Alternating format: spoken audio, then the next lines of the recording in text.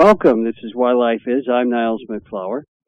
And tonight we have an interesting show. It's going to really be a kind of history lesson of sorts. Some of it's prehistory or other things like that. And it's about keeping God in the U.S. Constitution. You might say, well, wait a second. I didn't know God's in the Constitution. Well, in a very interesting way. The U.S. Constitution is we'll say, a prodigy of there being a belief in God in most of the people who helped to create it. But this is something that's going to be part of tonight's show. And why is this so important? Well, because we know that right now there's a fight for socialism and socialistic ideas and other types of thoughts about government and methods of people dealing with what we call capitalism.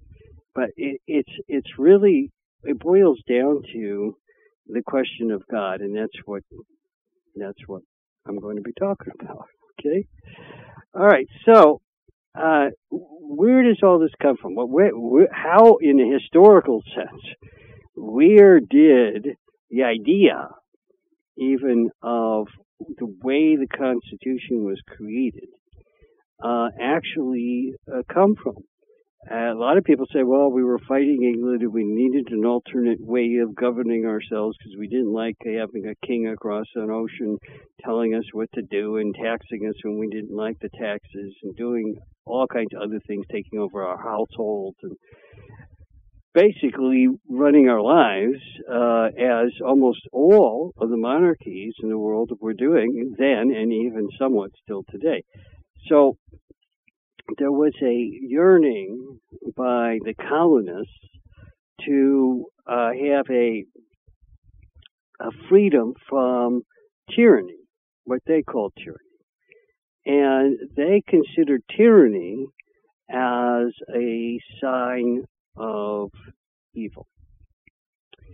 Now, their concepts about tyranny were more directly centered in terms of their rights to make decisions for themselves.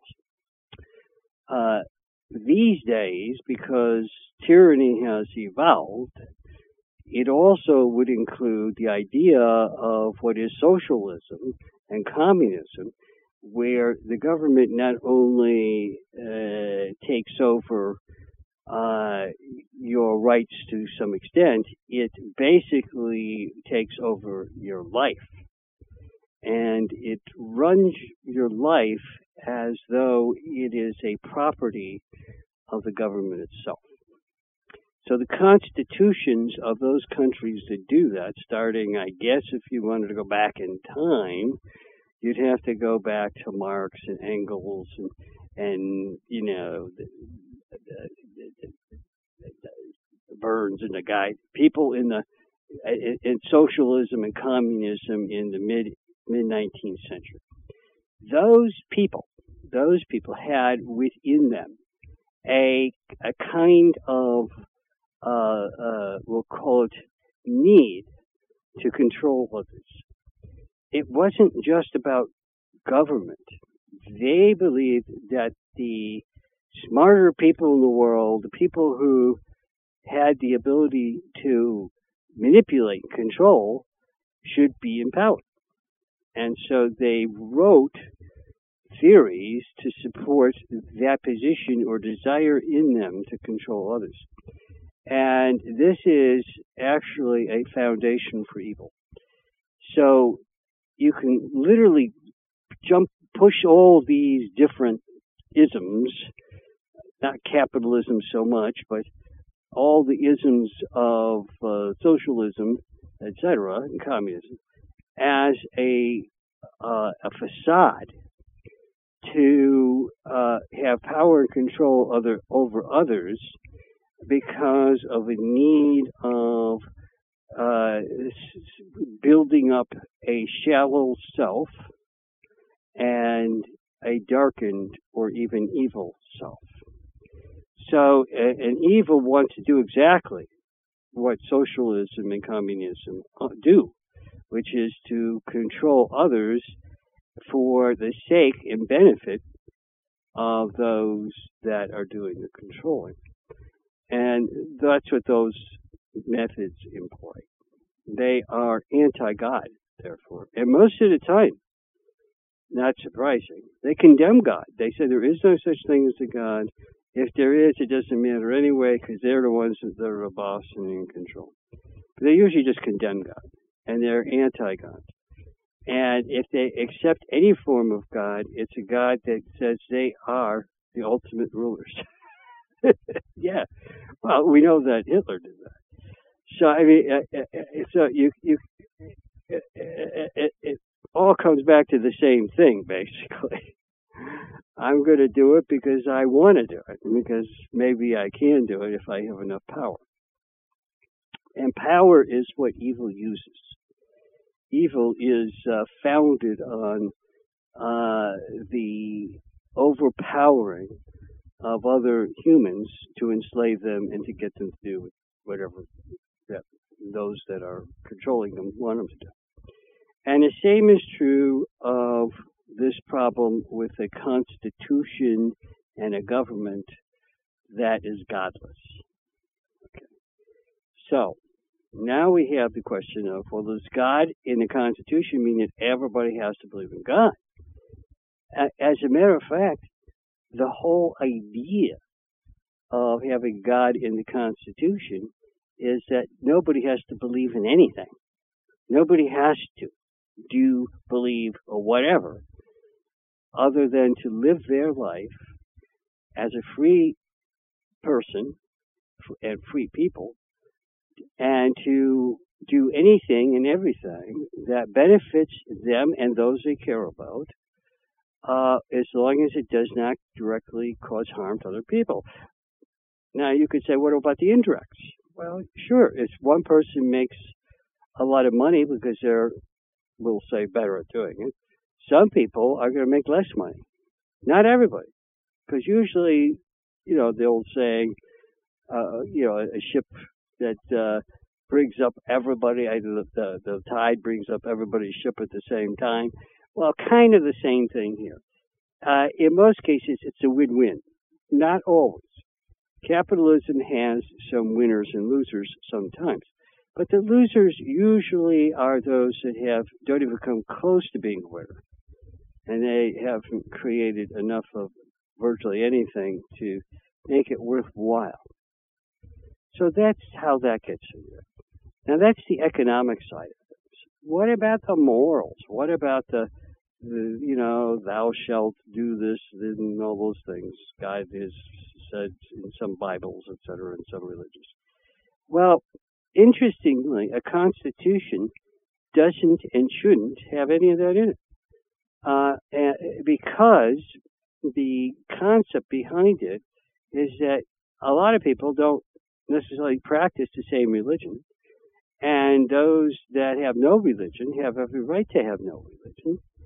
They may have no belief in God whatsoever, and some may have a belief in God without having a religious belief in God. So you have all this happening in a world, if we go back in time to the 18th century.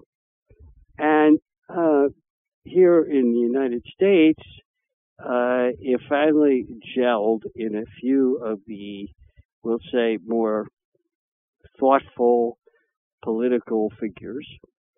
One of them was Thomas Jefferson, who himself was pretty hypocritical and had a lot of issues in his life. He was also an introvert, had a lot of difficulty facing people. And I know, well, you say, well, he was president of the United States. Yeah, he was, and he had some pretty difficult times with his friend and enemy at the same time, Adams. And both of them had wrong viewpoints on many things, in my opinion. But the one thing they tended to agree on, which is an interesting thing, is that the concepts that I'm talking about tonight about God being in the Constitution was critically needed, and they even seceded to some of their quirks in having differences of opinion on the subject. But they wanted to get along until midlife, and then they were enemies for a long time. Till the end of their lives, and they sort of said, hey, maybe we better forget about it because we're both dying, and that's it, and let's be friends. But what's so important about particularly Jefferson, and that is forgetting that he was a hypocrite and he lived his life considerably different than he wrote and he even led when he was president. He was particularly influenced by some very, very, very profound figures, almost unknown of in history, unknown to the general public, but historians know something about them. And one of them was a guy who ran almost the entire world for a while, the known world, and his name was Karash, but also known by the Christian churches, etc., as Cyrus the Great. Cyrus II, Cyrus the Great, depending upon what you call him. And what was so great about this guy? Well, he was the first person to put down, literally on paper, although his wife and her assistants did most of the writing of what he came up with, because he was running around with other women sometimes, or he was going into battles and doing other stuff. And he liked talking with people a lot, but he wasn't thrilled to do any personal writing, so he had other people write for him. But it was his ideas, and he okayed whatever was put in. And so she wrote down what his ideas were, and then eventually when he found them to be to his liking, the way he really wanted it to be, he enacted them. And what were some of those ideas? Well, he said that no human being should ever be a slave to another person, or a slave even to a king, or to anybody. He said slavery exactly as being slavery, should be abolished. And he did so. Now you could say, but wait a second, I heard that sometimes he forced people to work and do other stuff. Yeah, as punishment. It was if someone was arrested and found guilty of a crime, he didn't lock them in a cell. He said, you go work for the people you harmed. And when you're done doing that, then we'll have another hearing about the situation and free you.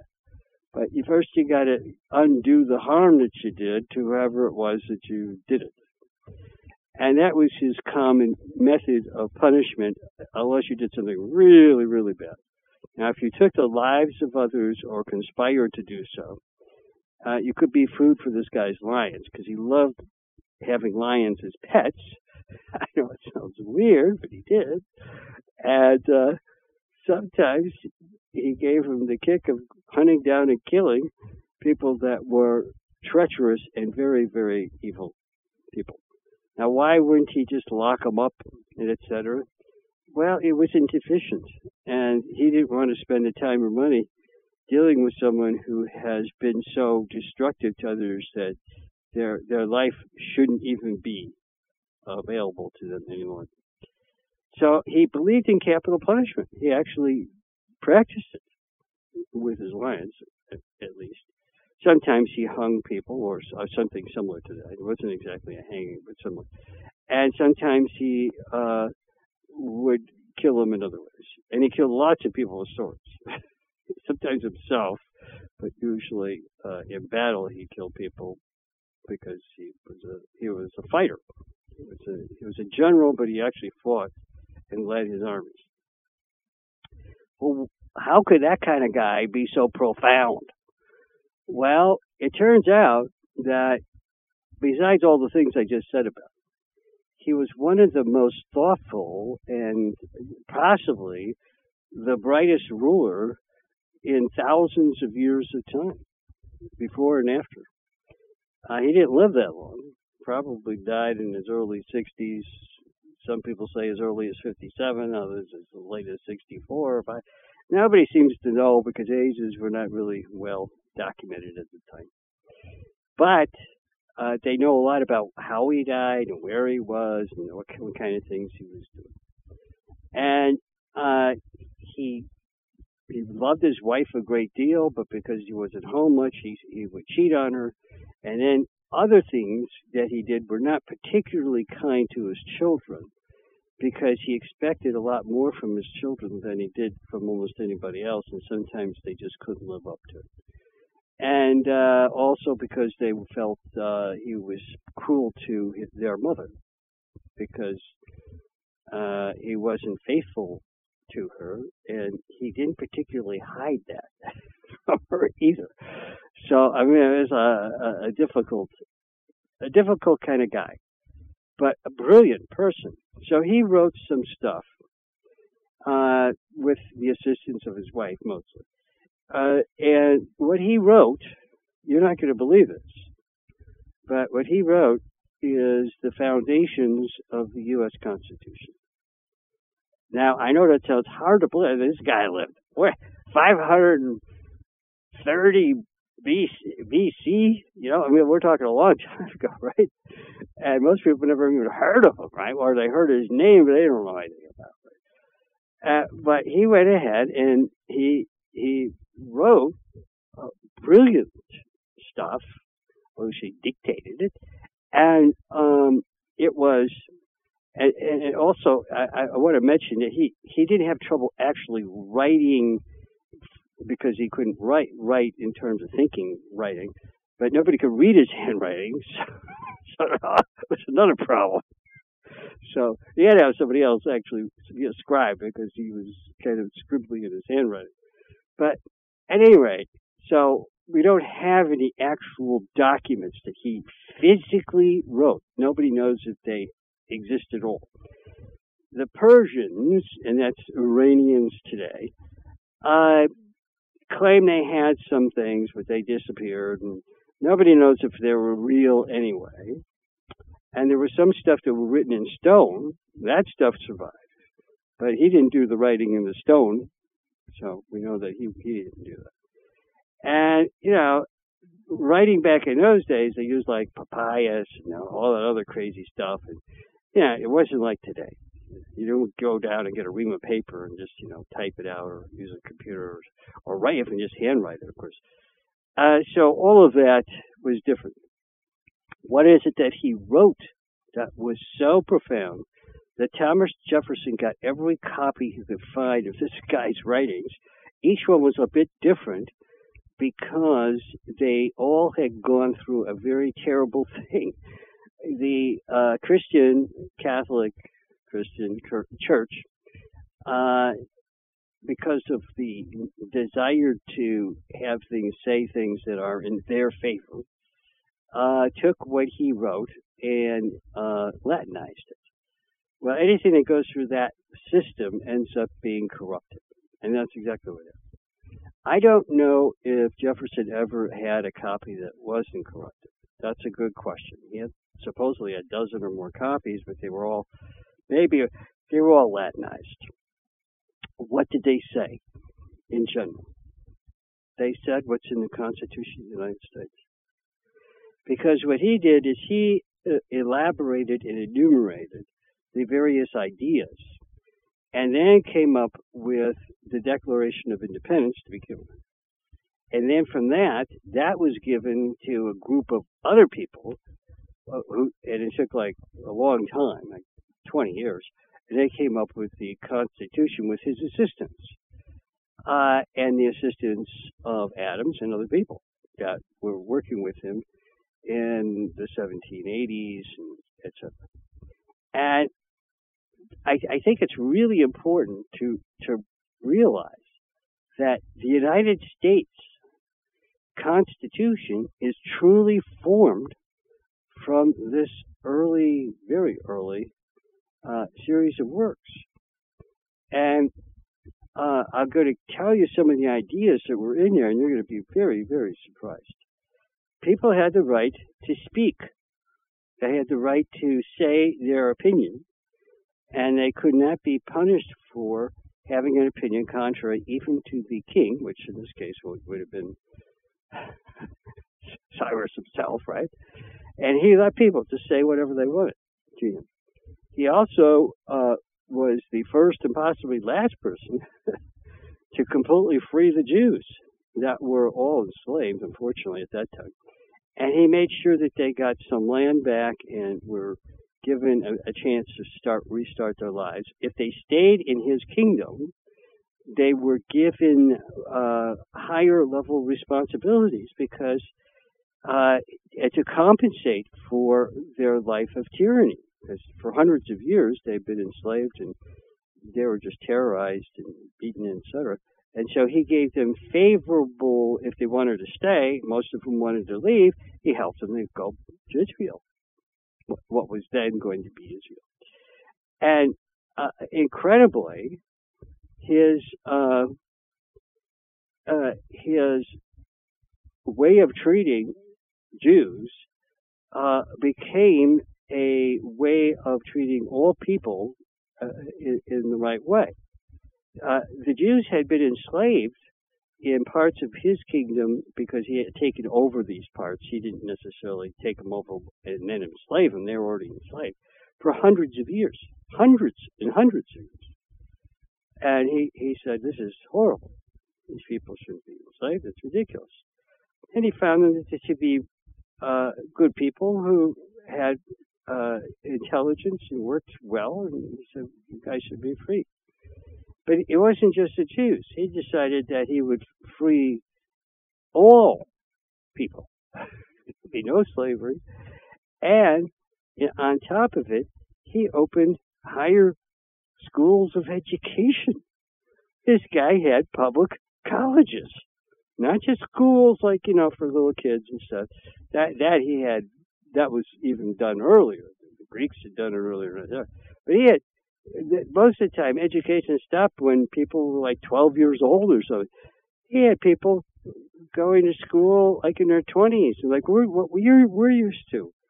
And the government paid for some of that if they paid it back in services for a while. I mean, we're talking about he had school loans that were actually, you could pay off by service.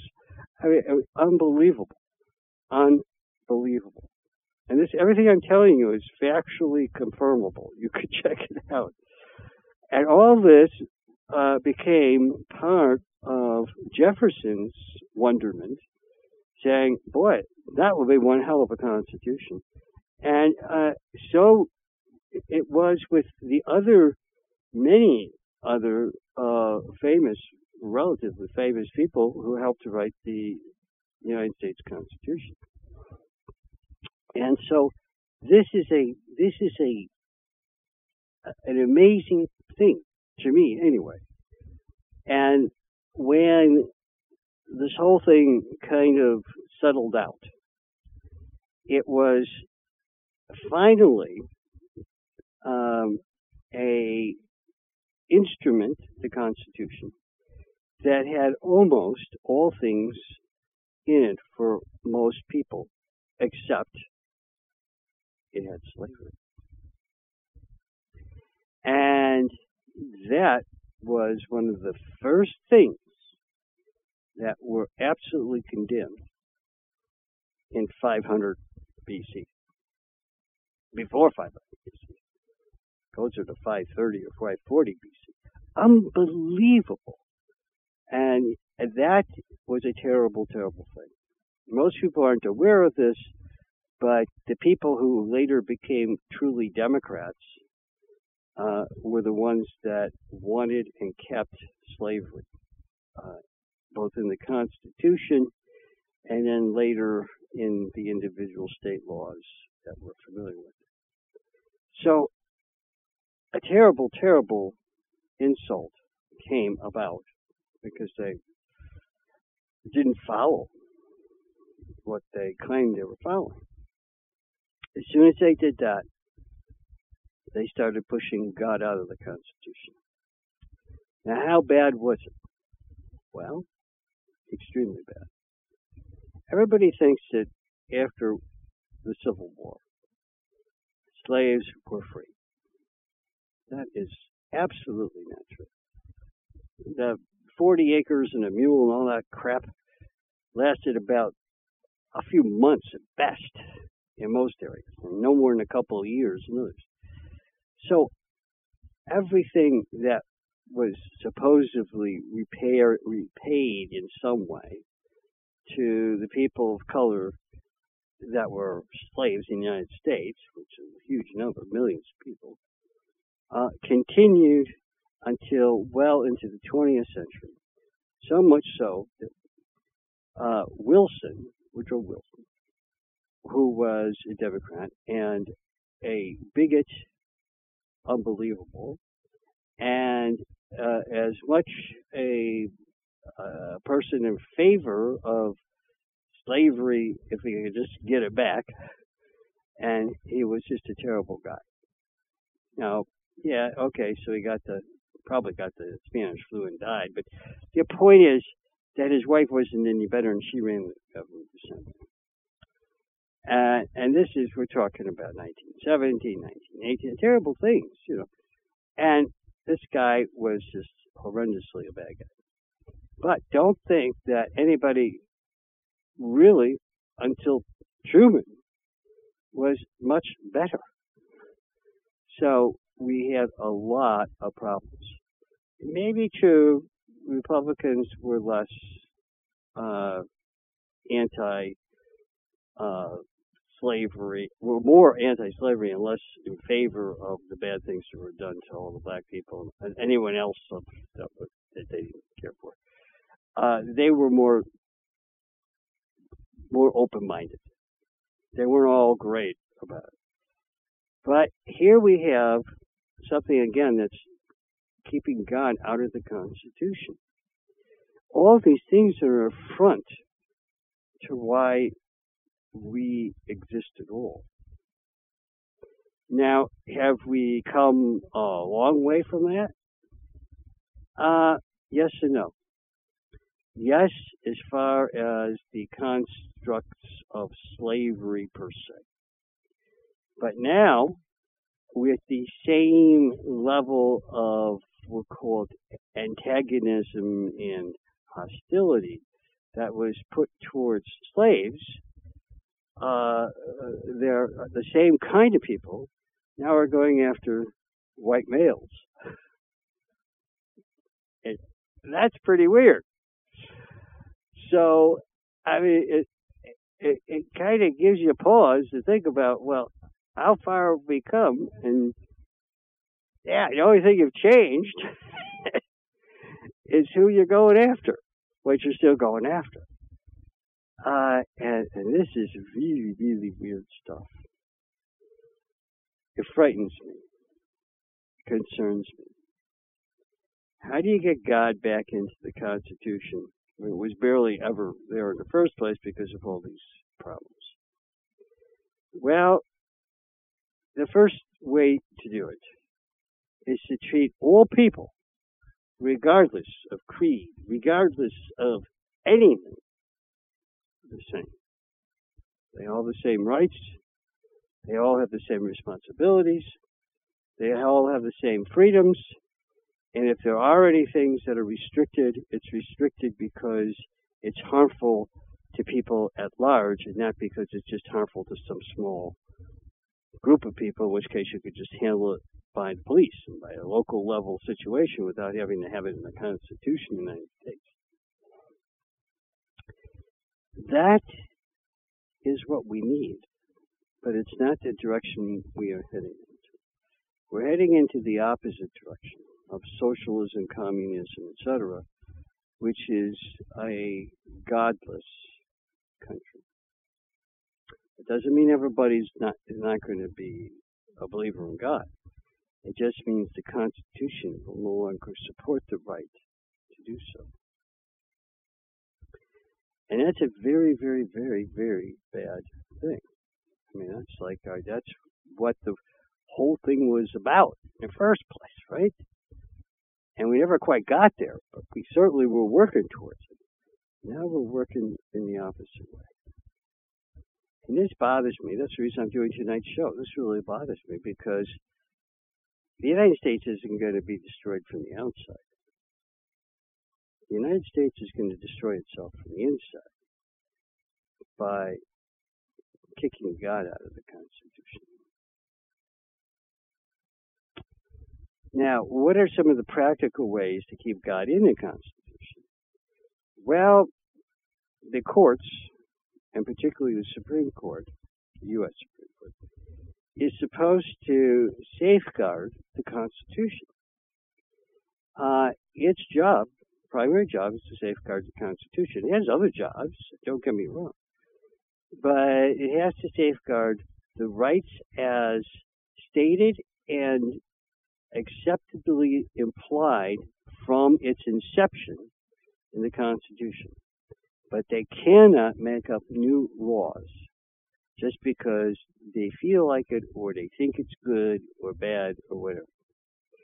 Because the Constitution has to remain keeping God as the entity that exists in it, and the only way to do that is to make it so hard to change it that you have to have votes way beyond just a majority to make it different than it has been.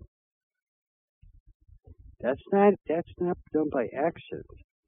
That was done to keep God in the Constitution. If you don't do that, let's say you get a Supreme Court in, we've had a number of them in the last 30 or 40 years, that says, and they're mostly Democratic controlled Supreme Courts that have done this. They say, well, we've got to modernize it. We have to bring it up to today because this was written 300 years ago. Who knows what was going on then? So we'll just change this idea. We'll interpret it based upon what's going on today. Well, that means that every day that they do that, they rewrite the Constitution of the United States, and every day that they rewrite it, God is leaving. Why is there a connection between God leaving and you just rewriting the Constitution? Because the whole purpose of keeping God in can only be kept there if you make it near impossible to get rid of it. If you make it easy to get rid of it, it's inevitable that given enough time and the right circumstances, it will happen. It's not a matter of if, it's just a matter of when. So the real danger, the greatest danger that we have in this country is losing God in the Constitution because of a change every maybe 6 months, every year in the Constitution itself by rulings of federal courts and particularly the Supreme Court. That's a big problem. It's such a big problem that it scares me. It worries me. Now, you could say, well, is that what Trump's trying to stop? He's trying to get, well, yeah, he's president right now, and he probably can stop it for the most part. But you've got to make it so ridiculously hard and so unconstitutional for a judge, even on the Supreme Court, to rule in a way that says, I don't care what it said before, I'm changing my mind based upon what I think it should say. And anybody that says that, their vote should not be counted. And if they do it more than like 5 or 6 or 10 times, they should be just removed from the court. Now, I know that a lot of people say, well, they're on the court so that you can't get rid of them because then they could be intimidated. But they're acting as the intimidators now. When I say they, I'm talking about over the last 50 years. I'm not talking about what happened last year. I'm about over time. And so that's a scary thing. That's a very, very, very scary thing. And there are so many different questions that need to be answered in a way that has God in it, even though it isn't about God. And if you remove God, you're just screwed. And the Constitution was written with God in it, and that's where we are running our greatest danger. Tremendous. Now, I'll tell you about another story that I know of. This is going to sound like maybe I'm nuts, but I happen to know this to be true. And that is that I told you about Cyrus the Great.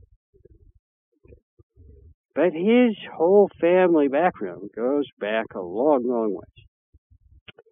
And actually, Cyrus was a very brilliant person, literally 9,500 years before he was born.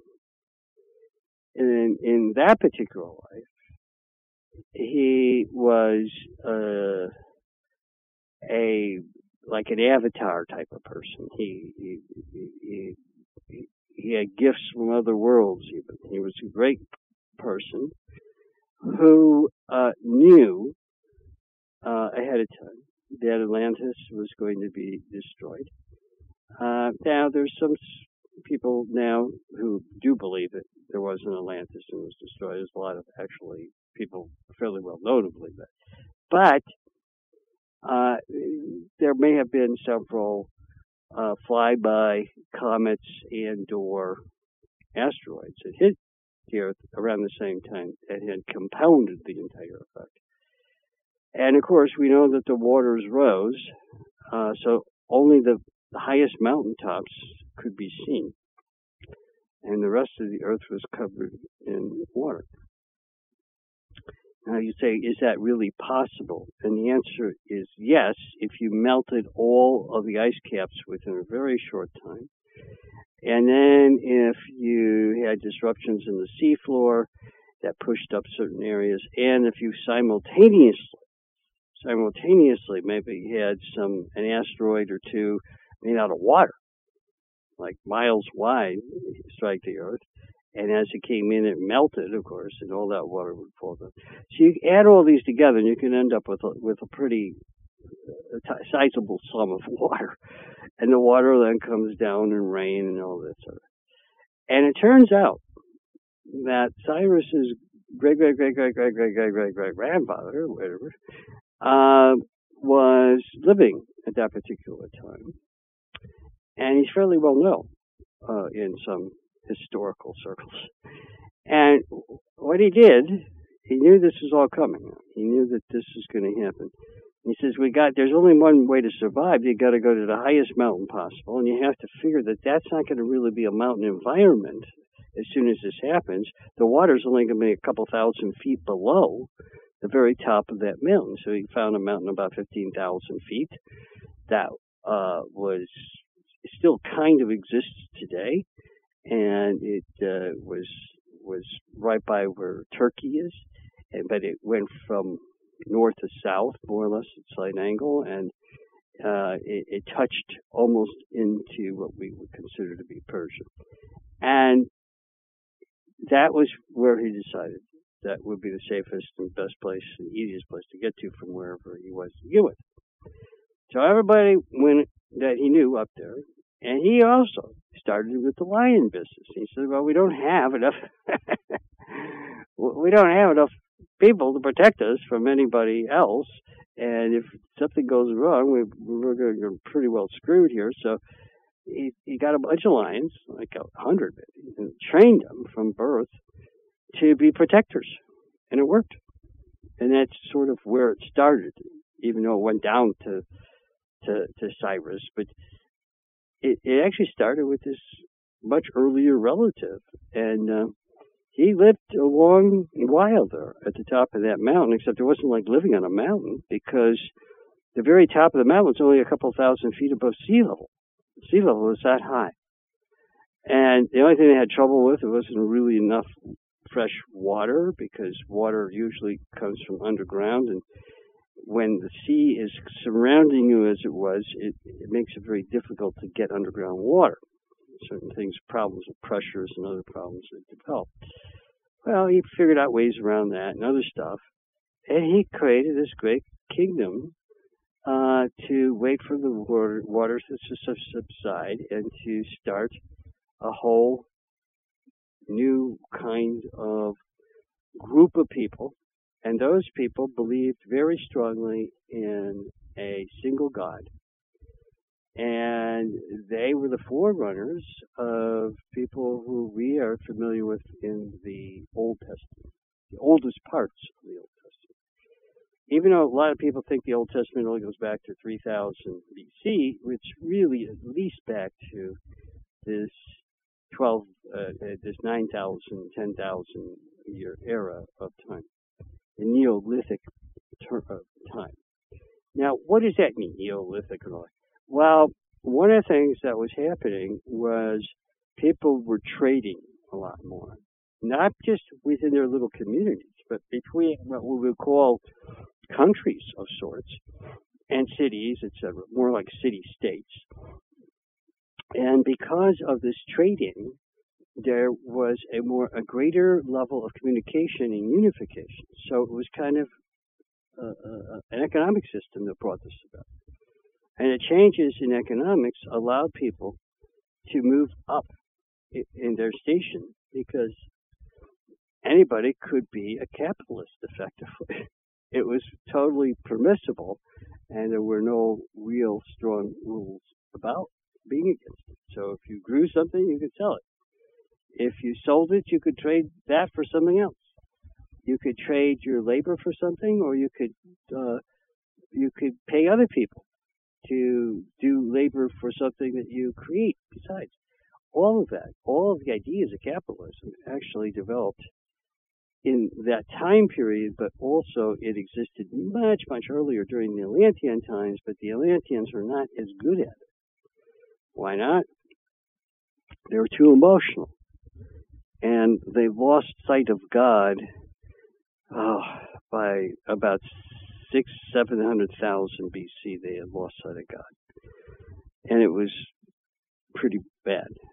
So it's amazing when we think about it, what's really happening here, because this is like almost our recent history, and yet we don't know much about it.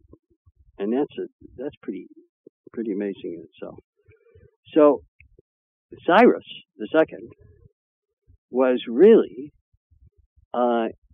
affected by his great grandparents, and all that kind of fed down into his ways of thinking, because he really wasn't a Persian as the Persians today, and particularly Iranians, would like you to think. He really wasn't from that particular cultural standpoint. But they take credit for it because he did live in that area for a while and other things, and they need their heroes, so it's okay. You make a hero out of them, whatever. But at any rate, it's kind of amazing that his great grandparents were of this nature, and again, they were trying to put God into the things that they did. They also banned slavery at that early time. There is more than ample evidence of that. They banned slavery. They also prevented people from doing things that were violations of their rights in various other people's rights. And they just were pretty amazing for the time period we're talking about, because the world was fairly primitive by our standards, at least today. And remember, after the Atlanteans went down, there virtually was no civilization. And the dark side was fighting like crazy to take over the world. So it wasn't an easy time for anybody to be living in. And almost all signs of prior civilization civilization that was Atlantean was destroyed and hidden. But these people weren't truly Atlanteans, so they weren't really hidden. It's just that where they lived wasn't taken much notice of.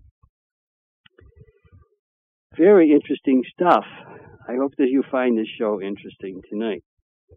So the United States Constitution, if you really, really, really wanted to push the limits of where it comes from 11,000 years ago. Whoa! How do you like that? And that is something it's almost like remarkable to find that that's true. And those people influenced the Greeks and the Egyptians and all kinds of people came after them. And anything that even resembled some form of democracy came out of their really already well-developed democracy with a constitution with God in it, better than the cultures that I just mentioned. Certainly better than the Egyptians ever managed, and better than the Greeks, even in the later Greek periods that were more experimental subrace people. But the key here is that long ago, it was a pretty amazing place. Now, you may have heard me talk about that others came, we call them avatars, from other worlds. Yeah, they started coming in soon after all this. Once the waters did subside, by 8,000 BC or so, they were arriving. And they were trying to get people to do what? Put God in their constitution.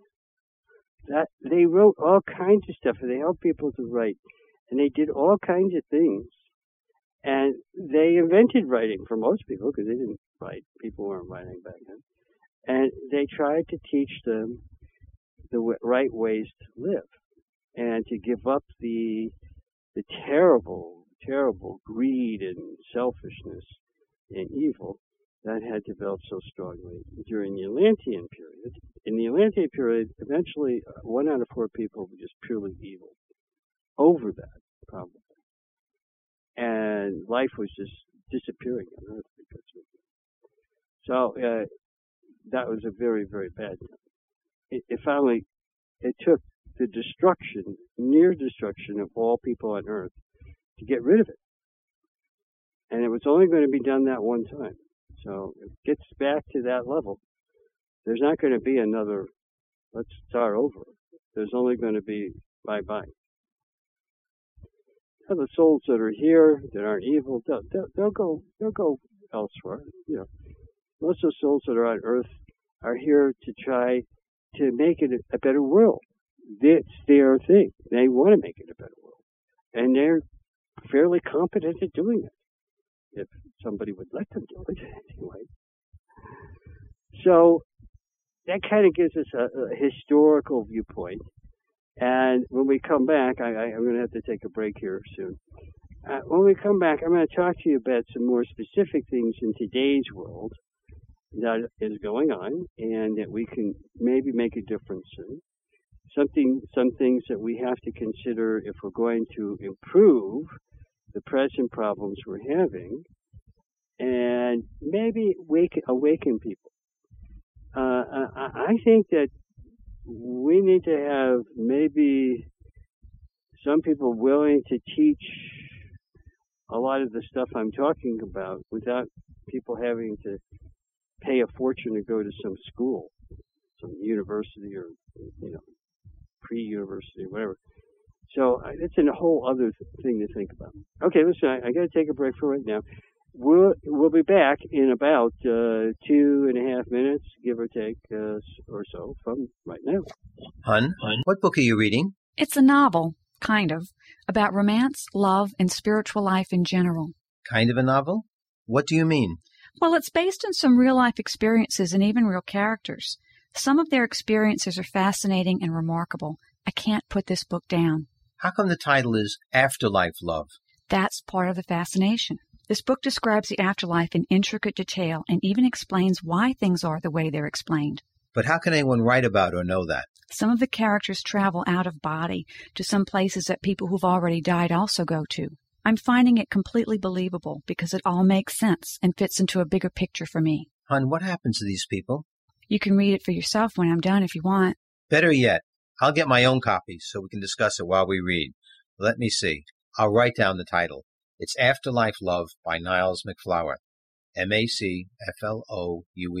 Afterlife Love is available in some bookstores and from the publisher at agelesswisdom.com or 480-966-3132. That's 480-966-3132.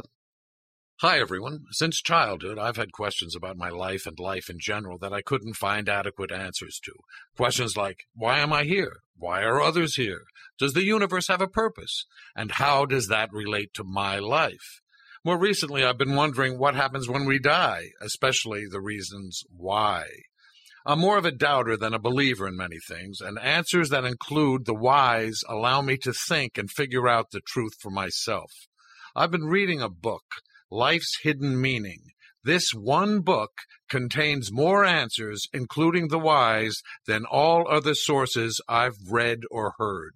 It's amazing to me that every one of my questions has been thoroughly answered. More importantly, I have found that all of these answers so far have checked out to be true.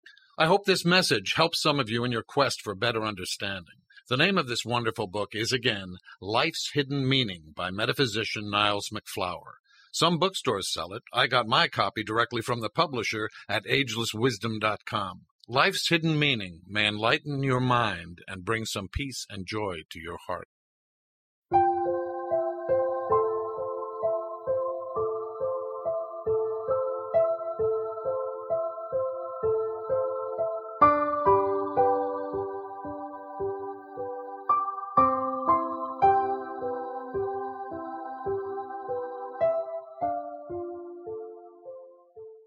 My life is, I'm Niles MacFlouer. Tonight we're talking about keeping God in the U.S. Constitution. And if you're still thinking, well, I thought God's always been in there, I hope that the first part of the show gave you some ideas of how it's been a real challenge. Now, I want to mostly talk about the future at this point. I realized it took that long to talk about the past, and I really didn't cover everything. I mean, I've just given you a smattering. A lot of the stuff you got to go to books and read. So, but the point is that it's not what most people think it was, and that's unfortunate because we don't learn even if we take classes in school to where most of the stuff is not taught. I don't know why not, but it's not. I know that from my own experiences. Okay, so how do you improve this situation? Well, I think, and this is going to sound absolutely crazy, I think it's okay to teach little kids, like 4, 5, 6, something about the Constitution and God. I believe in both of those ideas being brought together to just little kids. You say, well, they're not going to understand it, are they? They can understand some of the basics. And the basics really are just as important to adults. We think that we have so much smartness and intelligence, but really, most people get confused very quickly about this particular subject, and they don't follow it well. I know because I speak on it, and they get lost easily. So teaching it at a very young age, to me, would be a good idea, and it's not. I think most people know it's not. They usually save it for high school, right? Well, what good is that going to do?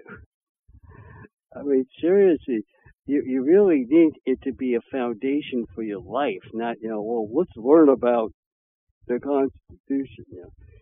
Well, it's not about the Constitution.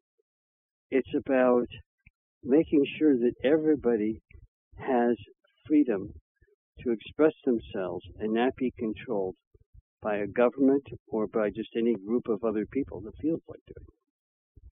And that's so critical, and it comes from God. Now, Why does it come from God? How can you argue that point? Particularly to like a 6-year-old or someone younger than that. Depends upon where they're at in terms of their development. Okay, see, this is the way I would put it. That if God doesn't exist, let's go the other way with the thought process. If there is no God and there is no creator, right? Okay, so we remove that from what we consider to be our rights, then all the rights we would have come from people who say they have a right to control, manipulate, enforce, change, maybe imprison, who knows, us. You see how dangerous that is. So even if you don't believe in God, the fact that God becomes the central issue of control in the Constitution prevents that other thing from occurring. So you need God in the Constitution, whether you believe that God exists or not, because having God in the Constitution prevents evil from taking over. That's what you teach little kids. They can figure that one out if you explain it right and simple enough. And you still leave it up to them to decide whether God really exists. Now, I would teach them a lot of different things about God that would go farther than just the question of the Constitution, so they could understand how God could exist and why, etc. That's a whole other show, and I do it all the time. And now I do a lot with science, of course. And that's another thing. You know, science has become foreign to all forms of religion, and it is also foreign to God. So I'm not talking about all scientists. I'm talking about maybe 95% of them. Enough that it will scare anybody. And so that's not good, because those people who I consider to be the people who question everything and explore to find out the truth are no longer doing that when it comes to God, because they've made a decision that's going to color their thought process and empower others, including through using the Constitution, to drive God out. That's a frightening idea. And of course, it's already driven out of most forms of public education. If you send your kids to public school, be forewarned. There's virtually no hope. Most public schools are anti-God. So it's a real tough problem, and the solutions lie in probably the aspect of parenting, the idea of free thinking, and that means having God in the Constitution. It means having the idea that everything comes from some source greater than those that want to control us and be the manipulators over us. You see how important that is, whether you believe in God or not, why it's so important. And I really do hope and pray that those people in the United States who have been going the wrong way on this wake up. Because whether you believe in God or not, your very existence and that of your children and the future of the world, etc., is dependent upon pretty much what happens here in the United States. And if we screw it up, the other countries in the world are never going to get it right. It's all going to fall in. Terrible things are going to happen. And that doesn't matter whether you actually say, but I don't believe in any particular faith. Maybe I think there could be a God, but I don't know. That's okay. Remember, this is about God in the Constitution. It's not about having a specific faith and you practice that or not, or having no faith or having some faith.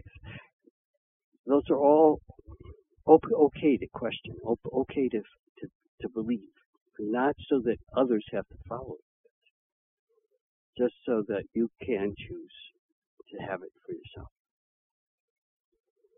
Now, when it comes to teaching children, the object is to present a scenario they can understand with multiple answers that they have to test and figure out for themselves, and you help them set up experiments as a teacher or a parent to find answers. Did you understand what I'm saying? So you have a hypothesis, and then you work on that, and you see where that goes to, and you create some tests to find out whether that's true or not, and you examine it. That's how to raise kids that are self-thinking, that are going to keep God in the Constitution, among other things, but also are going to be the most wondrous adults.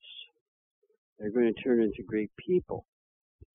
And that's what we need to be doing much more of. How much of that is going on? Not as much as I would like, because like I said, most public schools don't practice that. They try to teach by rote and tell people what is the right way to think about everything. And of course, most of it is anti-God, so you got a real big problem. If there's one thing that anybody can do, unless they live in a very unusual area of the country, I would say take your kids out of public school and find a private school of some sort, I don't care what kind you choose, that fits some of the parameters that I'm suggesting. Don't just read about them or hear from somebody. Go to the classes. Listen. It's very easy. Just visit 10 classes, and in a day you're going to know. How are they being taught? What's being employed? Is it like what I just said, or is it some other kind of like, you're going to think this way and that's the way it is? And then what kind of materials are they given? A bunch of books that just are written by people who don't believe in God? And that's it? Well, that's not good. Or books that have been so thoroughly cleaned and cleansed that they say almost nothing about anything. Also not very good. If you can't talk about God in school, that's a school you should leave.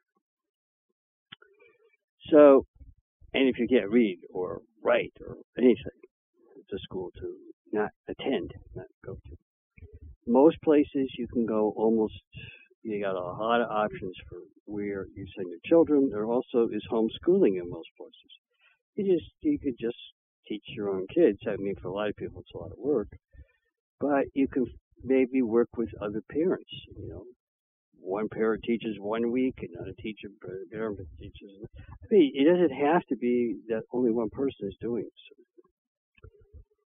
And I really, really believe that it's okay to talk about adult subjects at a level that children can understand it with children. This idea, oh, well, that's too much of an adult, so we can't talk about that. Well, that is ridiculous. That is, we should be able to talk about anything and everything with our children. And the reason for that is simple. They need to be open-minded enough so when they get older, they do the same.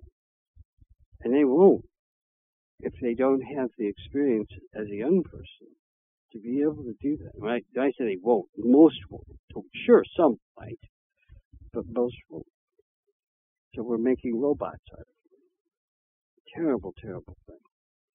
And this thing troubles me.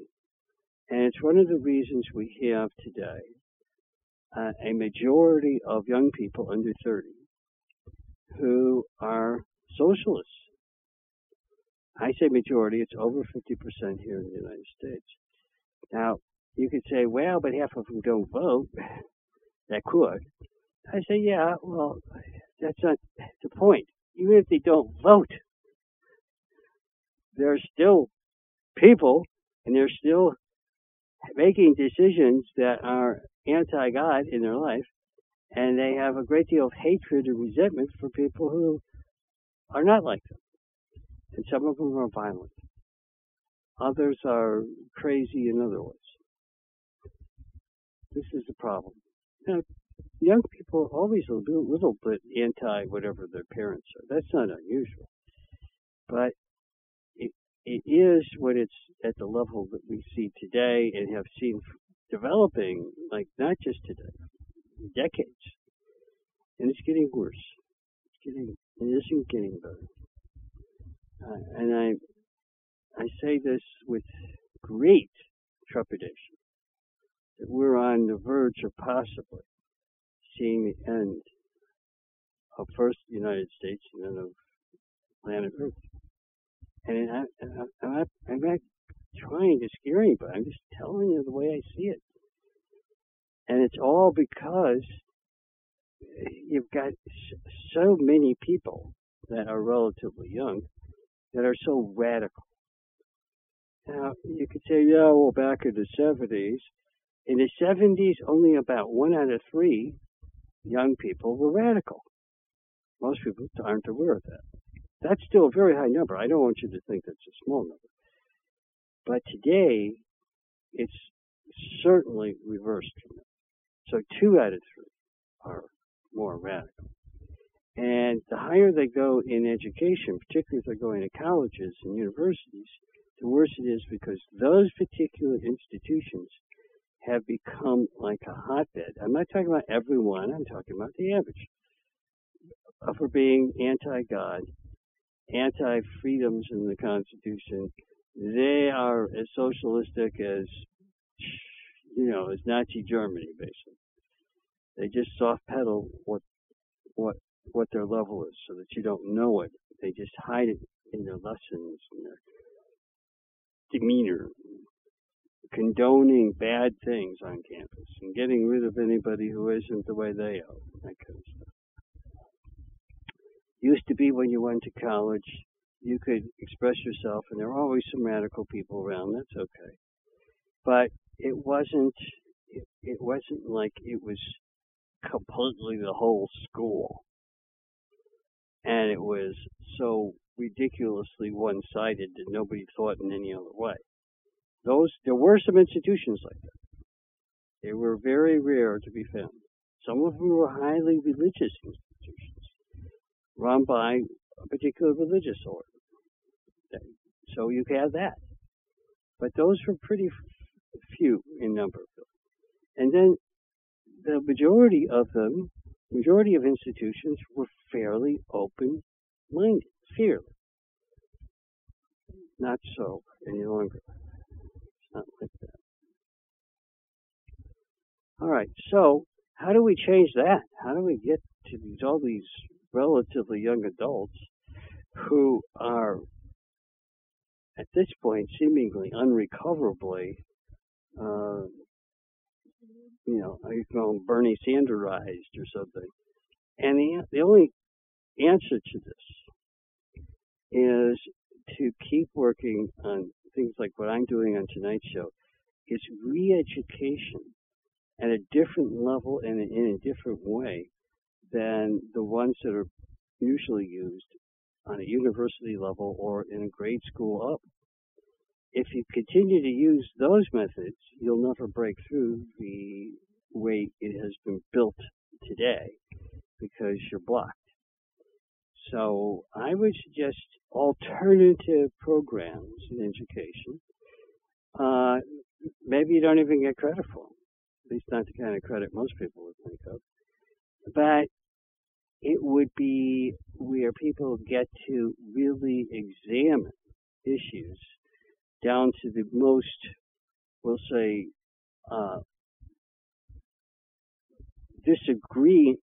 disagreeable levels between themselves, and then see how they can find a solution together so that what they come up with is closer to what they believe to be true than the closed-minded ideology that they were being fed and are feeding back on their present campuses, etc. And this is true in high school as well. High schools are no better than colleges in the same respect. So we have a need for a new type of alternative education. Can this be accomplished? Well, I happen to be working in that area myself right now. Some of the things that I'm working on with others is to introduce, in some scientific fashions, but also other ways as well, the ideas that I talk about on the show. And this is for people in the age group that we're talking about. And some of these people may be very religious in a particular way or very anti-religious. It doesn't matter, because I'm more than willing to talk to them and show them some alternatives that they may not be able to consider in their normal class situation. Possibly because they get a flunky grade altogether. They get thrown out. And so we're working on this so that maybe 50, 100 schools might eventually offer something like this. But the thing is that you got to start somewhere. And so I don't want you to think that I'm just sitting around pontificating about this on a radio show. I'm not. I'm betting my whole life on it with a bunch of other people. And that's what we're doing. We're doing this very thing that I tell you about. And there's all kinds of forces that are trying to prevent us. Now, whether they think they're trying to prevent us from doing what we're actually doing, or whether they just don't like us, or whatever the story might be, there are those forces out there, and some of them are pretty formidable, and they've been terrible for some time. We still move forward. Why? Well, because if we're keeping God alive, there's nothing better we could be doing, and there's no reason for us to be concerned or fearful or upset. There are major parts of the world that are dark and even evil that don't want us to do this stuff and would like to see us just disappear. We accept that. We realize that happens. That doesn't mean that we're happy about it. I don't want you to say, oh, yeah, that's wonderful. Get some more people that really want to do bad things to us. No, I'm not encouraging that at all. But I'm just saying you can't be afraid of it. You have to just keep going forward, regardless of the consequences, so to speak. And keeping God is a critical factor. One of the places that it's really, really tough to deal with is in certain legal situations that we're constantly involved with. And the thing about it is this, that most of the laws are not used to create goodness or God or support the righteousness of anything. They're there to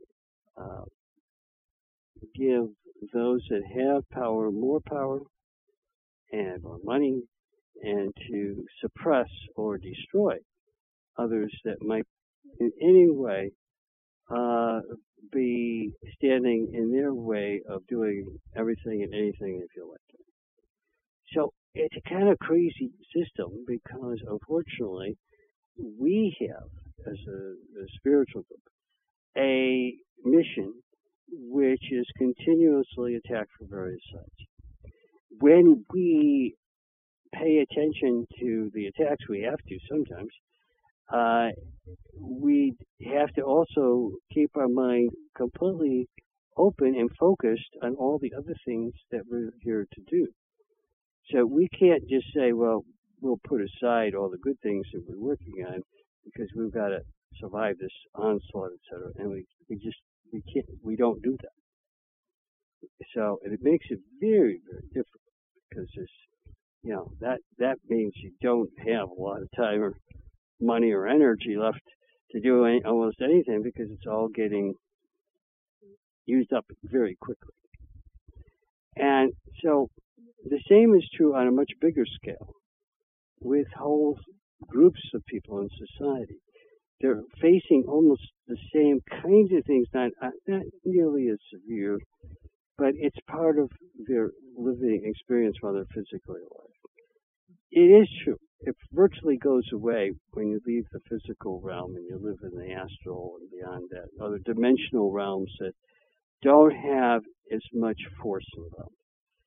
Forces work against humans and they work in favor of evil. And so evil loves forceful lives because that gives them the greatest opportunity to gain a power over others. And that's what it's here for. That's what it wants. That's its goal. It doesn't want things from where its perspective is. It wants power. And so we're constantly in that, we'll call it contest. Now, taking us out of the picture, there are a multitude of different, unfortunately, groups of people who face something in some way similar. And the shame of the whole thing is that there is nobody that really stands up for them as a group. Now, why is that? And that has to do with tonight's show. It's that God has already been removed enough from the Constitution to permit so many bad, illegal, and dishonest and crooked things to take place. If you put God back in and made it stronger, a lot of those things would die on the vine. It wouldn't work for them. And that's what we're hoping for in the things that we do.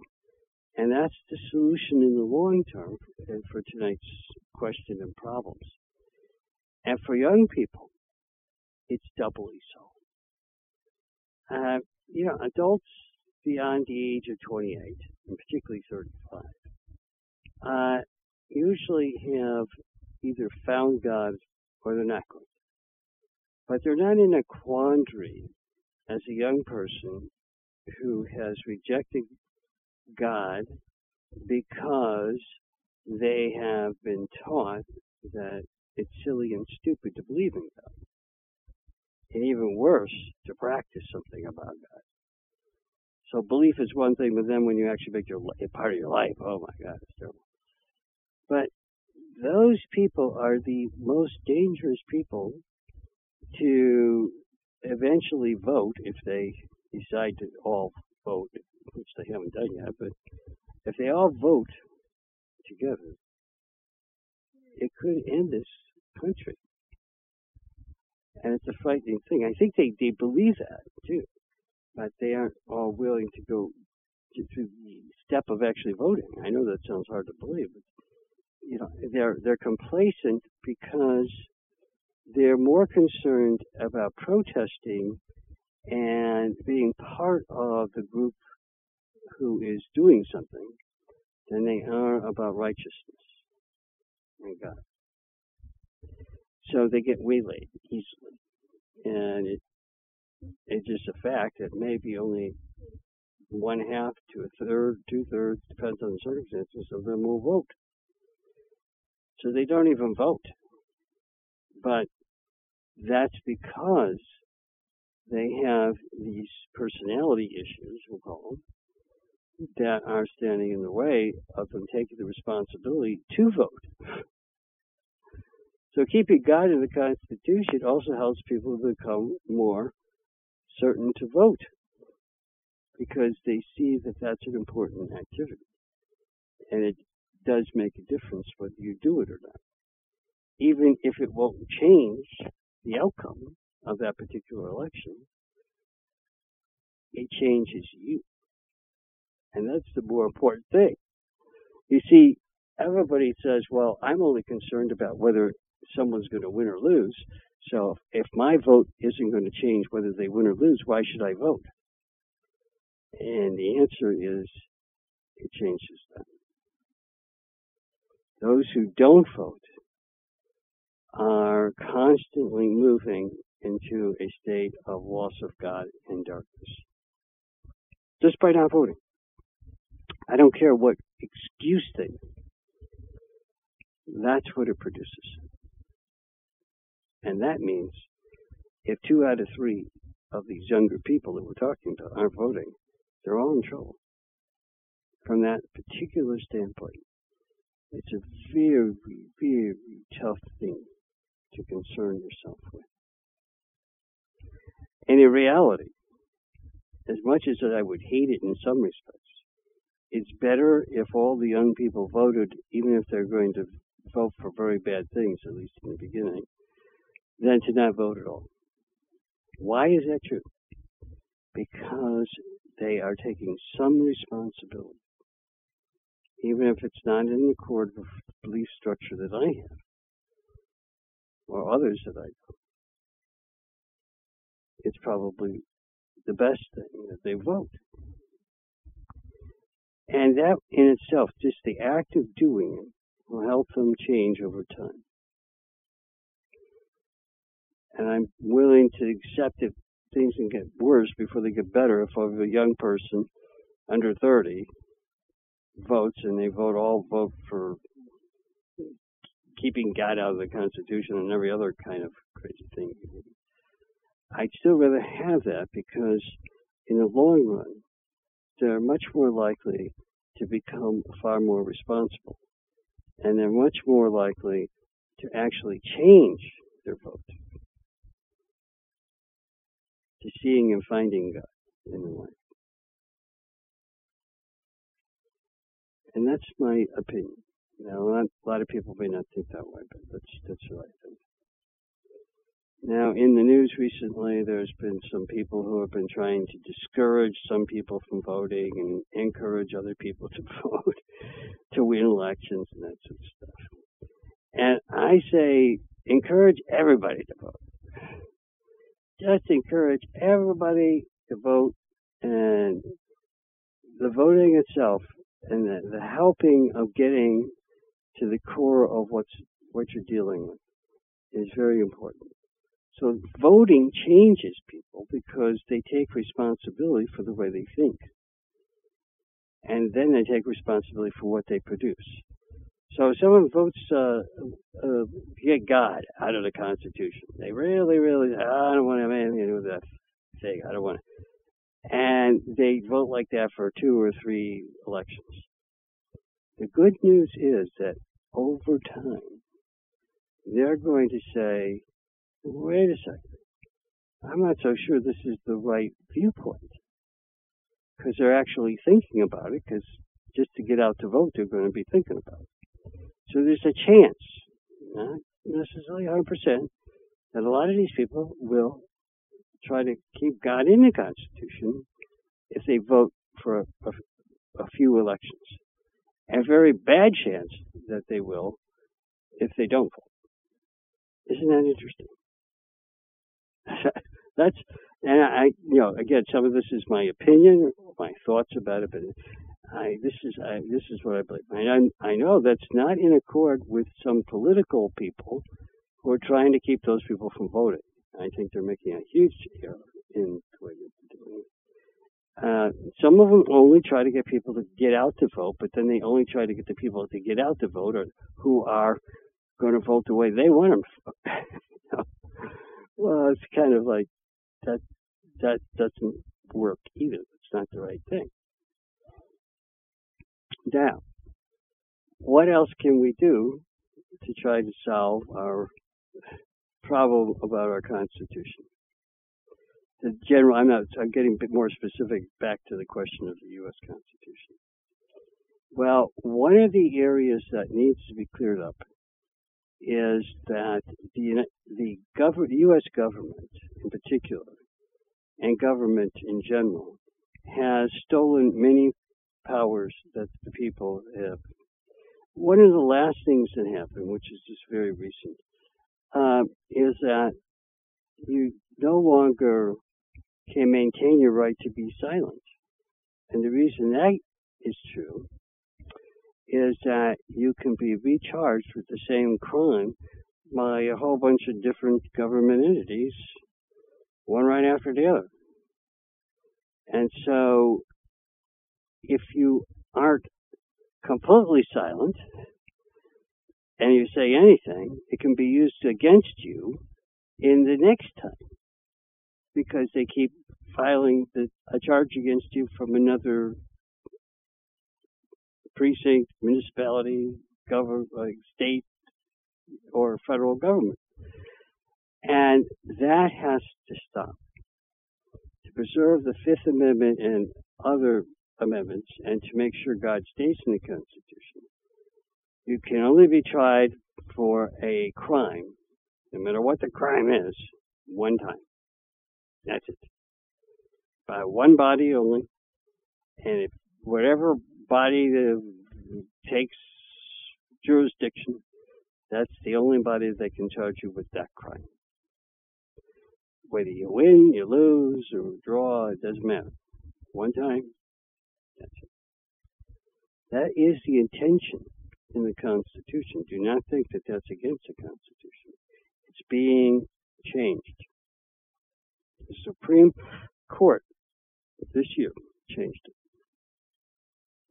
And it needs to be changed back very soon, or we're going to have a terrible, terrible problem. Everybody will be unable to defend themselves because whatever they say today in one situation can be turned around and used in another situation for the same crime, but now being charged by a different part of government. Well, that's just crazy as all hell. So you can only be charged one time. They can choose whether it's the federal crime and the state crime, did it both ways. They can choose one of them, but they can't, for the same exact crime, they can't get you on each level. Now, for people who say, yeah, but how are you going to get rid of all the criminals? Well, getting rid of criminals is not just punishment. The best way, if you want to get rid of criminals, is to put more God in the Constitution. Make sure that they experience what God is, so that they seek their whole soul, which is a sort of standard for God, and function more as a soul than as a selfish criminal's lower self. That's terrible, with a personality disorder on top of it, usually. So we can do something about that. We don't have to live this way. We don't have to make these laws so incredibly crazy. But we've been going down the wrong way. We're moving away from a sane position. And we're moving away from keeping God in the Constitution. And you could be charged with the same crime 20 different ways and times. It's impossible to live your life. And that is not the intention of the U.S. Constitution, in my opinion. You have to be able to allow people to be free. You can't make it so that you can constantly harass and destroy their life so that you can just control them. Yeah, you may have to let a few evil people go because you can't always win that contest. It's better to leave some go than to harass and take all the rights away from a vast number of people, or even one person, as far as I'm concerned. Because that's a worse thing, much worse thing that have happened. And that's going on right now. I mean, that's like this year. I'm pretty upset about it. It's solvable, but we have to go back to keeping God in the Constitution to solve it. If we don't, the Constitution won't protect us because the things that are in it to protect us have to do with that issue. And when you're charging people the same crime from all these different sources, that's not what it means to have God in the Constitution. It's what it's like to have a Constitution that's used to destroy people. Anti-Constitution, actually. Pretty bad. I want to talk about the idea of capitalism. we tend to believe, generally, United States, that capitalism is the economic engine of freedom and opportunity. And in most circumstances, that's fairly true.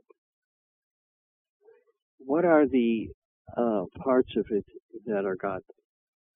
Well, each person can create themselves into something greater by their own efforts, and they are rewarded through the process without having it doled out to them or removed from them or overly given to them. That's what's so wonderful about it. It is truly based upon how a person creates for themselves and for others eventually, and makes a living, as we call it, doing it. Then where is the rub? Well, capitalism means that some people inevitably are going to do better than others. You don't have the same level of wealth, the same level of even freedoms, certain freedoms, and you don't have the same level of productivity between people. Well, who says that that's bad? That's the nature of existence. To deny that, again, puts you back into the communistic realm. And it is a denial of what it's about to be here. This being alive in the physical world is an opportunity to be self-created and to also make mistakes and screw up your life. It's an opportunity to burn off karma from mistakes from prior lifetimes. It's an opportunity to help others and serve others, which is the higher goal. All of those are interfered with if you interfere with the idea of capitalism. So, even though capitalism has some negative aspects, because some people abuse their wealth, they abuse their abilities, but that's part of the situation. They're not perfect. They may be even bad people. They happen to be rich bad people, which happens. But I'd much rather have that than to get rid of capitalism and have the government determining what we can and can't do, how much we can and can't make in terms of money and funds, and what we actually can do with our lives, which is really probably the underlying greater issue. That's a big deal. And I would hope that a lot of people, a lot of listeners tonight, would consider that to be very important. I hope they do. And if we look at the principles of God through ageless wisdom and science, I've joined the two together, as you know. The answer is obvious. Capitalism and all of the elements that I'm describing are part of the way God is constructed, chooses to be constructed, and how God is represented. Because God wants people to have independent choice and the ability to make errors, the ability to create, and to benefit from their own creations, and to pay for the ones that are harmful to others, if not immediately, then through what is known as a karmic or a slowdown in time-space, because you're separating time-space, it takes longer for it to manifest. But when it comes back, it's a lot worse, a lot more energy in it. Then. So, all these things make perfect sense to me. It's almost like capitalism and God are virtually inseparable, because it represents a God who doesn't want to control you and gives you the right to control your own life. Well, that's my kind of God.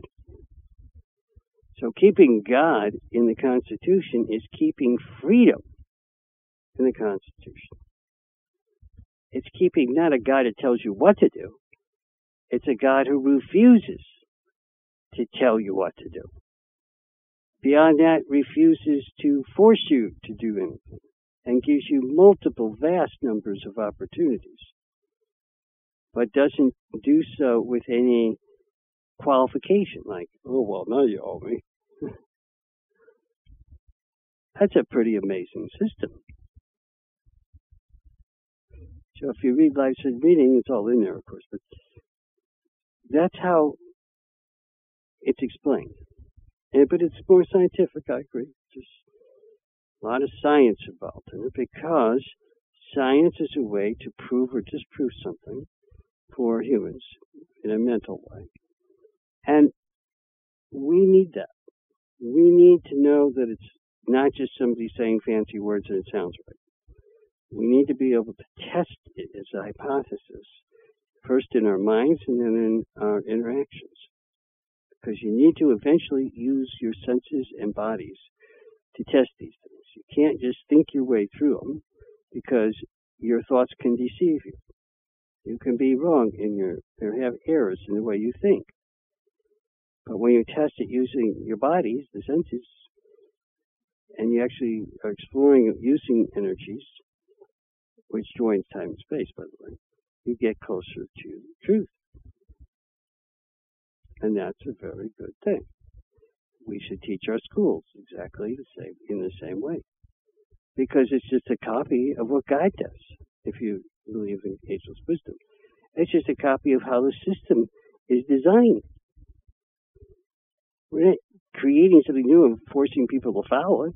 We're describing it to people and saying, check it out and see if you find it to be true. If you do, well, then expect this, and this is the most likely result. And then see if that works. And then keep testing it. Never give up testing it. Always push the limits. Always assume there's something you may not know. And always think that even if someone says something that seems absolutely positively right, you should still check it out. I hope that makes some sense because that's how I try to live my own life, and I try to help other people to do the same thing. I know it's a tough pill because someone can't just tell you what to do and you do it. I have to become responsible. Responsible means you've got to figure it out. And the being that made sure that we're going to be responsible is God. That's why a heck of a being to figure all that out and say, well, this is the way it's got to be. You can help grow me, but you can't do so. And you can help know me, but you can't do so unless you do it within yourself first. So you can't go to here or there or everywhere and just hear about God and that's all there is to know. As a matter of fact, you can't get anything about God by doing it. You have to be co-creative. You have to create so that you can understand. Wow. What a unique and different place, different idea. If we can keep God in the Constitution, all the things that I'm saying would be natural. It would be the norm. It would be beyond the norm. Everybody, almost everybody, would find it to be workable, useful, accurate, in the long run, wondrous.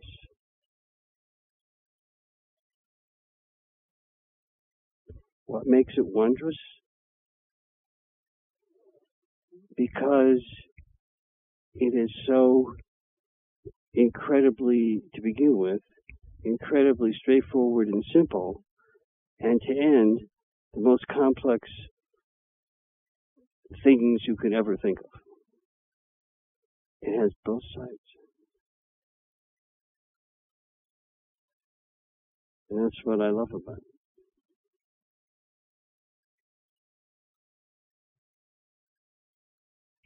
Now, I know that people hear me talk about this stuff and they say, yeah, well, what did he know?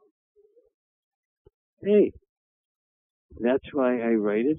That's why I teach it. That's why I explain it. That's why I do some math with it. That's why I do other stuff so that other people can challenge it. Not so they will follow it. Not so they'll accept it and say, oh yeah, that guy on the radio, he said it, so it's got to be right. No, that's not what I'm just helping people to look into it for themselves. And it isn't about trying to sell any books or anything like that. I know we advertise books.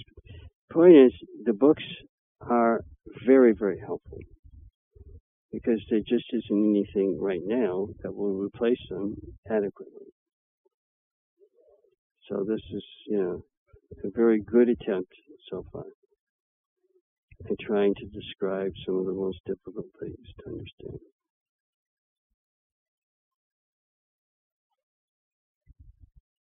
How difficult?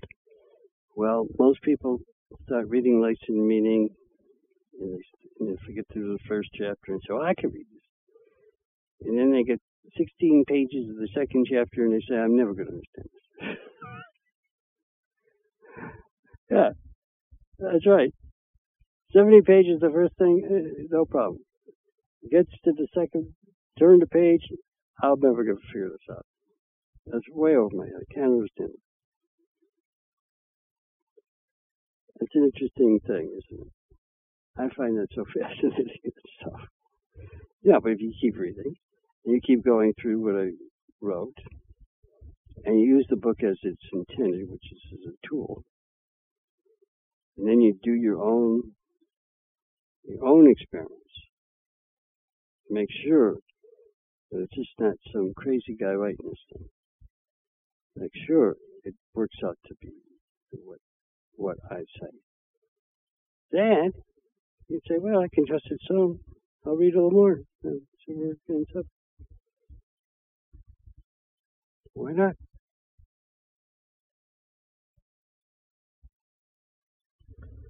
How come God never quite made it into the U.S. Constitution, 100%? Because that's a true statement. And the answer is, although the framers, including as I talked about Thomas Jefferson, but others too, tried very hard to get it in, their nature kept having conflicts because their lifestyles were so selfish, mean, obnoxious if they had slaves, of course, and destructive. So they had an internal problem that they could not resolve. And that's why they never could get it really quite right. That's why we had the worst civil war maybe known.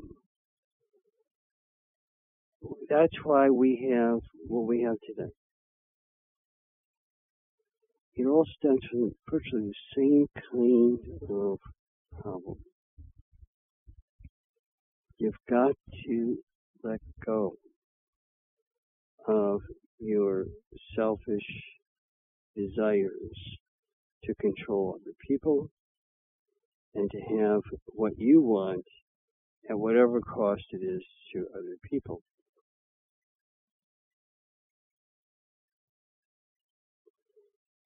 And that's a tough one. So going all the way back, before there was the United States, before there was even a colony maybe here, this has been a big problem. And we're still working on the solution. Isn't that incredible? We're a couple 100 years forward, and we're still trying to solve problems from the very beginning of the construction of the Constitution. And it's always about God. Ultimately, that's really what we're talking about. And you don't have to believe in God, but you also have to accept that God is part of the Constitution as a necessity for its existence and our continuing existence. Let me finish tonight's show by going back in time again. I talked about Cyrus the Great. Some people call him Cyrus II because his father's name was Cyrus II. Why was his life so profoundly more understanding of God in 530, 540 BC than people of today? How could that really be a true statement? Does that make sense? After everything that's going on in the world, from the Nazis to the communists to the Colonel Frank in England with the socialists and the nutcases and every other screwball that's been around trying to kill people, and Napoleon, you name it. How could that be? And it's a very, very, very clear, to me, answer. He was willing to accept what was right at all costs. What he thought was right for everybody else, not for himself. He was willing to give up anything about himself to support what was right for everybody else, no matter what the cost. Because there were a number of things, I didn't even get into them, that he gave up that were important things to him at the time. He gave them up because they cost others. And he couldn't bear to have that as his part of his life. He just refused to live his life that way. And some people even state that he was killed. It happened because a general that went off and did his own thing. But he was killed because he was more concerned about correcting a situation and how that general was dealing with his enemy in wrongful ways,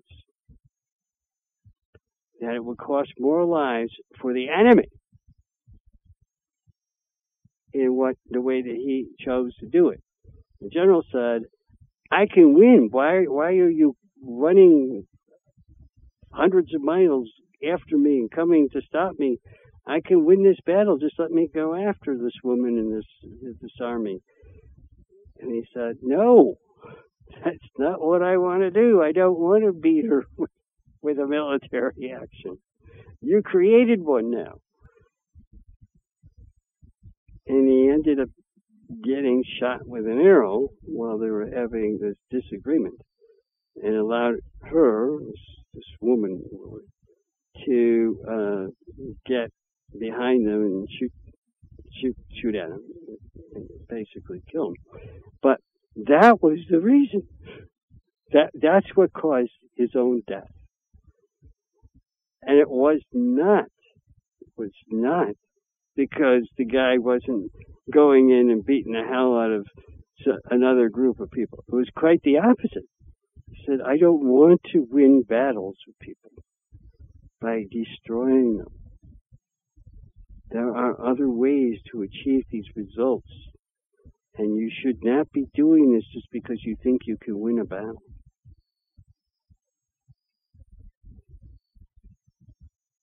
That's how he died. It took about a week, but he eventually died, or more. Some people say a week, some people say a month. I don't know for sure. He was dead eventually. He died. But all because his answer was to defend the rights of his enemy, or what at least his other general thought was an enemy. He didn't see them as enemies. He was trying to get them to work together to become something more themselves and help everybody else. I know it's hard to believe that because people have different ideas about what actually happened, but I believe what I'm telling you is the truth. He wouldn't have even gotten shot with an arrow if it hadn't been for his need to stop his wayward, much younger general from doing this. And he might not have actually had the rank of general. I don't know if that was a rank they had at that time. But he was leading a whole army. And he wanted to immediately go attack her. And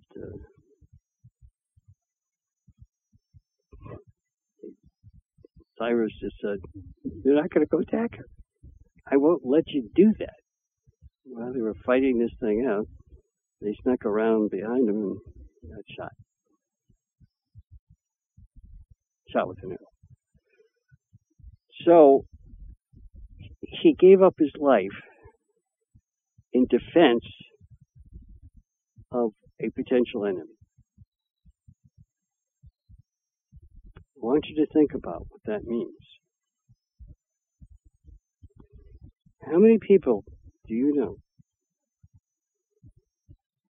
who would do that?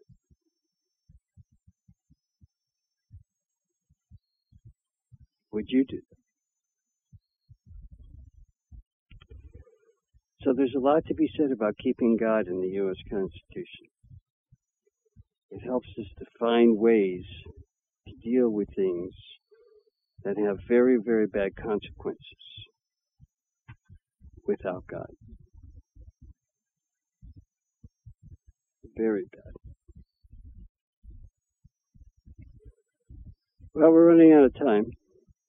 One of the things I always find interesting about shows like this that are historical and everything is, I'm giving my version. I'm sure there's a lot of other versions of some of these things. I can tell you that I think my version is accurate, but it doesn't mean that it is. So you should probably look it up and see what you think about everything I said, including the fact that this guy who was brilliant, etc., back in the day, was not a perfect person. There's no question he wasn't perfect. But he sure stood for doing the right thing when it came time in big decisions. He was really willing to do whatever it took to keep God in his Constitution. And it's too bad that that Constitution, the one that he created, isn't the one we have today yet. We're getting it, but we don't have it yet. Well, we're out of time. And until next week, this has been Niles MacFlouer for Why Life Is.